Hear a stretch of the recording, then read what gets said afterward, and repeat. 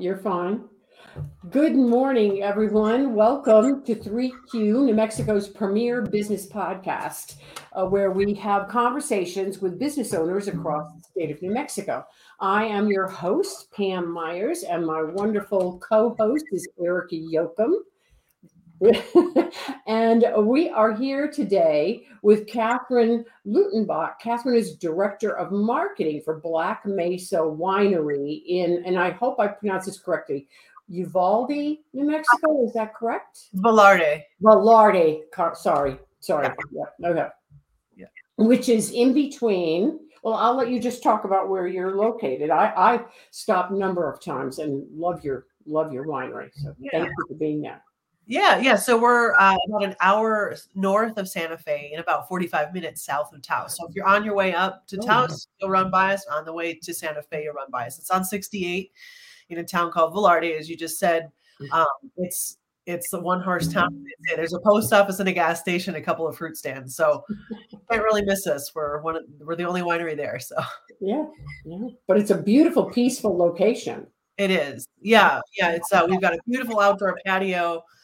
We have some self-guided petroglyph hikes.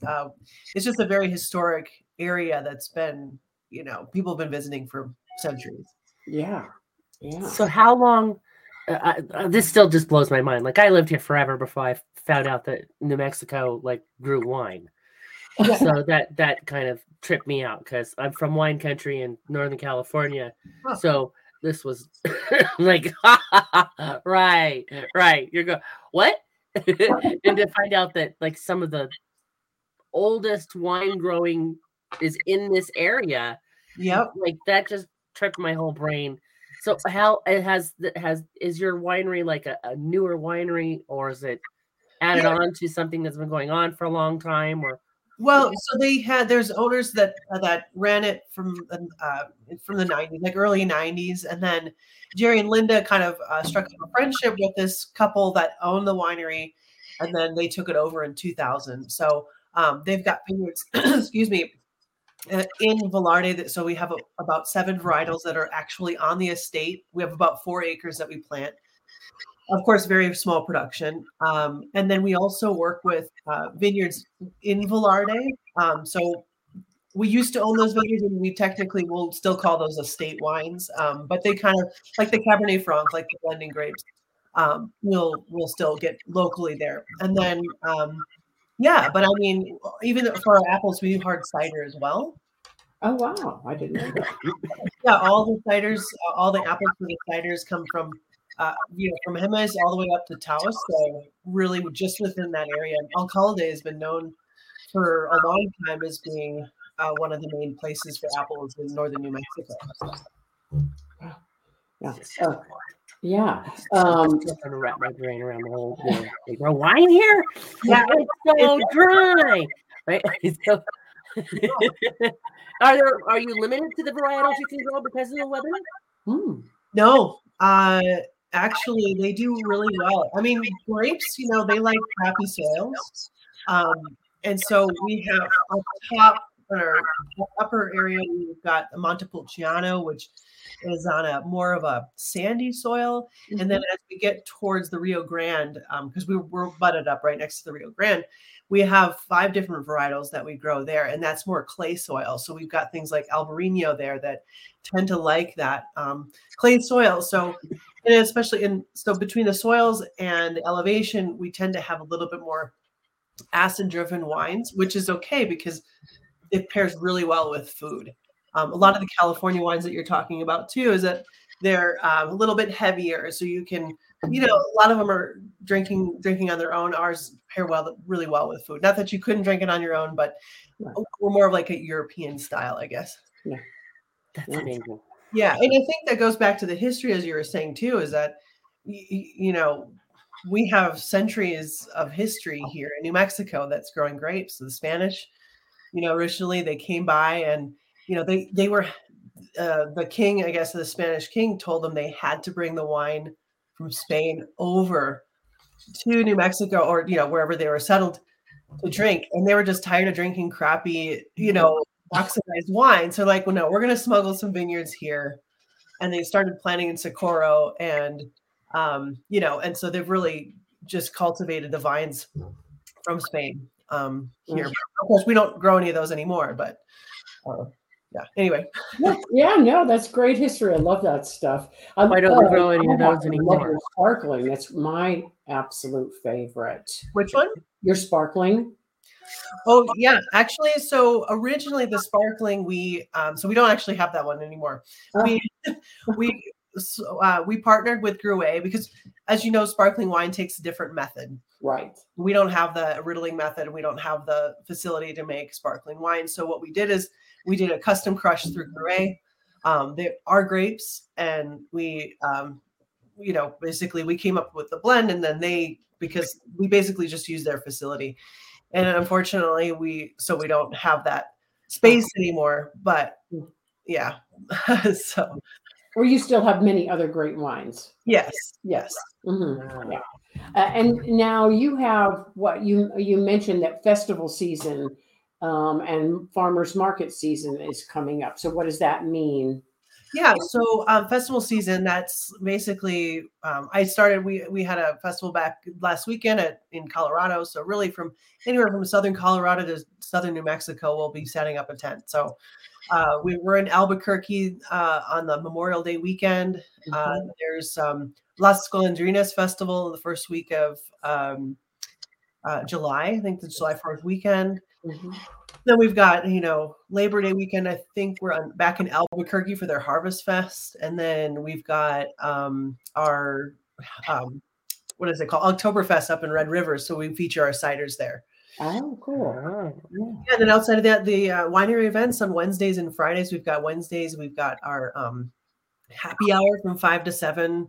So happy hours. And we have karaoke, live music, and just kind of, we do trivia night too. So, and then Fridays starting June 2nd, we'll be having our Farm Fridays, so farmers market. Oh, right at the winery, you're going to be doing that. Oh, yeah, a lot of local produce. Yeah. Very cool. Yeah, that's exciting. Yeah, very exciting. What's your absolute? Do you have a favorite? And of course, everybody's taste is different. But do you have a favorite? One of your wines that you like the best? Oh boy, that's a big question for me. Well, I really like. I used to live in Germany, and so I really enjoy Rieslings. And we make a fantastic estate Riesling. It's just called our Velarde Riesling. Actually, we just won bronze at the international wine competition. Nice. Here. So compared to like hundreds of other wineries, so it's pretty cool. But yeah, the Velarde Riesling, it's just kind of an off rye. It's something to start a meal with or enjoy with your fish or even the spicy food because it's got that just very slight sweetness. It actually pairs well with New Mexican food. So that's the white. And as far as the red goes, I love our Montepulciano, as I was mentioning before. It's hillside, so it tends to have that richness that I used to really like in California wines, that tannic structure.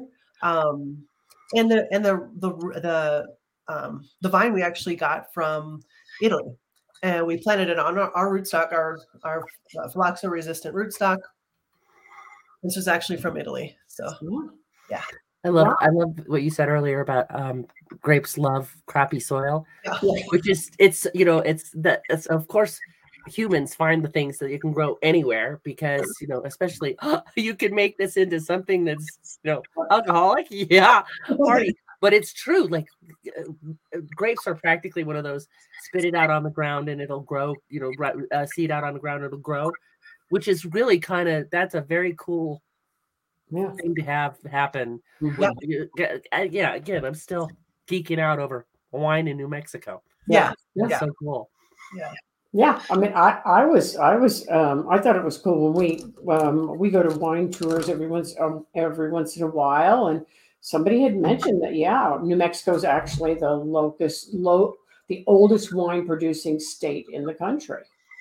I think it's actually South Carolina. Oh, is it really? Beat us by a couple years, but wow, who would have thought? South Carolina. Now there's another right. Yeah. So because the Spanish first landed there, and they, St. Augustine, so like that quadrant between South Carolina and St. Augustine.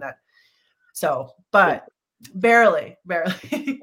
So the rumor I heard was that they had to bring the wine because they have to do, the sacrament. So you have to have, what you're not going to. You can't keep wine that long. You can have it actually, but so they wanted the fresh wine to be able to, so the wineries were following the priests as they were traveling up and around, and there was always, so in my mind I'm picturing like one priest with a pot and it under his arm, like making he's the dude, that's the one, that's the vintner for them kind of thing. But is that part of how it got moved here, or was it more like the king, hey, I'm going to come visit, there better be some good wine there? No, yeah, like I was saying before. So originally the king was saying, you have to bring our wines and to the new area. And in the wine, of course, if you put heat on the wine and sloshing about in the boat, it's gonna just taste terrible when you get it. So there's these two guys, they've smuggled vines into New Mexico, and they planted first in Socorro where the first mission was, and then they just kind of kept planting them and they were mission grapes, which we don't really. There's a couple of wineries here that make mission grape wine. It tends to, because they tend to be pretty big grapes, so it's pretty watery. But for sacrament, great, I mean, that's what they had at the time. So they just made they planted the vines as you head up north to northern New Mexico. That's amazing. Yeah, fascinating. Yeah. Where there's a will, there's a way, right? Right. Yeah. You can still find some of the native, native grapevines, the mission grapes, kind of speckled throughout the on the Rio Grande River. We have a friend he works at the winery too, Scott. I don't know if you met him, but he's an avid rafter, so sometimes he'll see, not like, of course, they're not like 400-year-old vines, but they're of that original varietal. Oh, wow. Yeah. Well, now I have to go look up mission grapes, because that sounds like, I want to plant. I want to put one under we have a, whatever the thing is out my window, but I wanted something that was going to grow into a shade, but also then maybe have some grapes hanging off of it, and if for plants that'll grow in crappy soil, everyone's like, okay, but you have to really cut them back and you have to take care of them, so they demand attention. It's not like you can just plant them and ignore them. Well, if you want to make wine out of them, then yes, you have to pay attention. But if you're just going to have it as a decoration, you can have. Are you going to have them go up a trellis? Yeah, what do I have? What did I get, Pam? What are those things? You have a gazebo, right? It's close, but it's like a gazebo. It's whatever. Wow, brain fry. Still too much snot in my brain. Sorry, but anyway, yeah. But I wanted to plant it at one corner and just have it creep up and do that thing. And I thought, how nice if you could be, sitting there and just leisurely reach over and grab some grapes. It'd be great, right? Absolutely. Yeah. Yeah, mission grapes would be a little juicier rather than the Cabernet grapes, so they would be tastier. That's fantastic. So, do you have now? Again, from Northern California, I've been thrown out of wineries, but my favorite tours were the ones where they took you back behind and showed you the huge vats and all the machinery, and it's like that's the whole processing it's very interesting how it gets from A to B. To wine. Do you guys have all of that? I mean, do you crush and everything and right there on premises? And yeah, absolutely. And bottle and everything.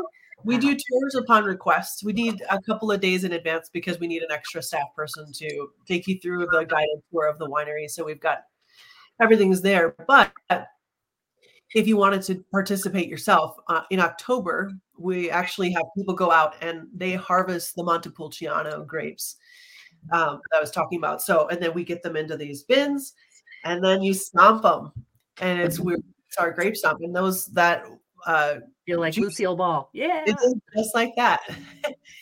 And it actually goes.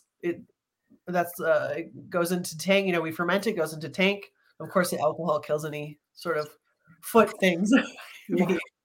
But yeah, so people can get hands on with our process. I mean, That's we have a very cool.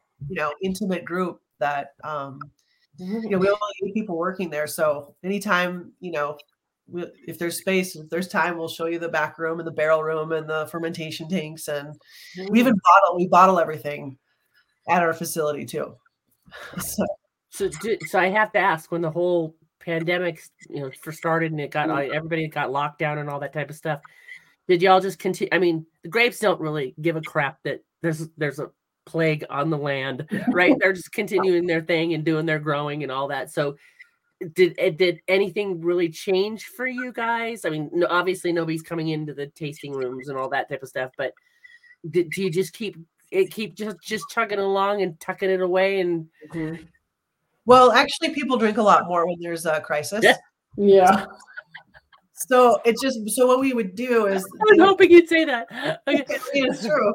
I was working in Napa Valley during the 2008 recession, and they weren't buying the most expensive stuff, but they were still buying the wine. So, right. But yeah, so we were just selling online, and then we'd leave the boxes out, and they'd just come by, pick it up, or we'd ship the wine. So we actually did better as far as online sales. I mean, of course, we weren't doing any tastings, but it worked out fine, and we were able to continue with the harvest like regular. We didn't have our, the stomping fest, but other than that, we went on as usual. Yeah, cool. Right. I guess that's one of those. You're in an industry that's it's hard to disturb, because people, if they're celebrating, they're drinking more. If they're depressed and upset, they're drinking more. It's like everything goes better with wine. Right. Yeah. So can people find out about all of your, like, the group things, if they wanted to do a tour, if they wanted to participate in the grape stomping, is all that on your website, or do they have to call and ask? How do people find out? Yeah, so what I recommend is follow us on Instagram, and it's at Black Mesa Winery on Instagram. It's also the same on Facebook, and Twitter, I believe, is all the same. The at sign is at Black Mesa Winery. And then, or you can go to the website, blackmesawinery.com. And you can sign up for the mailing list, and then there you'll get all the event announcements. We don't send a lot of emails. It's just kind of, we'll have a sale on wine every once in a while, and we'll do, event announcements as well. So, awesome. Sorry, that was me struggling to get them. You the URL up there for you, but I am very. The October thing sounds like that'd be a lot of fun. Right. Yeah, it is fun. And then you do the stomp, you crush the grapes, then we feed you live music. We get a little education from our winemaker. He comes in and he talks about all the different wines, and so we do a wine tasting, and then you get a T-shirt, and I think you get to go home with a bottle of wine too. Wow. Yeah. Wonderful. Very cool. Yeah. Yeah. Well, thank you for being a guest on the podcast today. Yeah, it was a pleasure. Yeah. Yeah, I'm glad we got to talk to you this time. This is because I had like all these questions, all the questions that I asked in my brain. Like, I want to talk to her. Yeah. So thank you, and thank you everybody for listening. Make your way up to Black Mesa Winery in Velarde, New Mexico, which is in between Santa Fe and Taos, and do some tasting, and maybe we'll see you in October for a grape stomping. So yeah, sounds great. Thank you. Have a great day, everybody. Thanks for listening.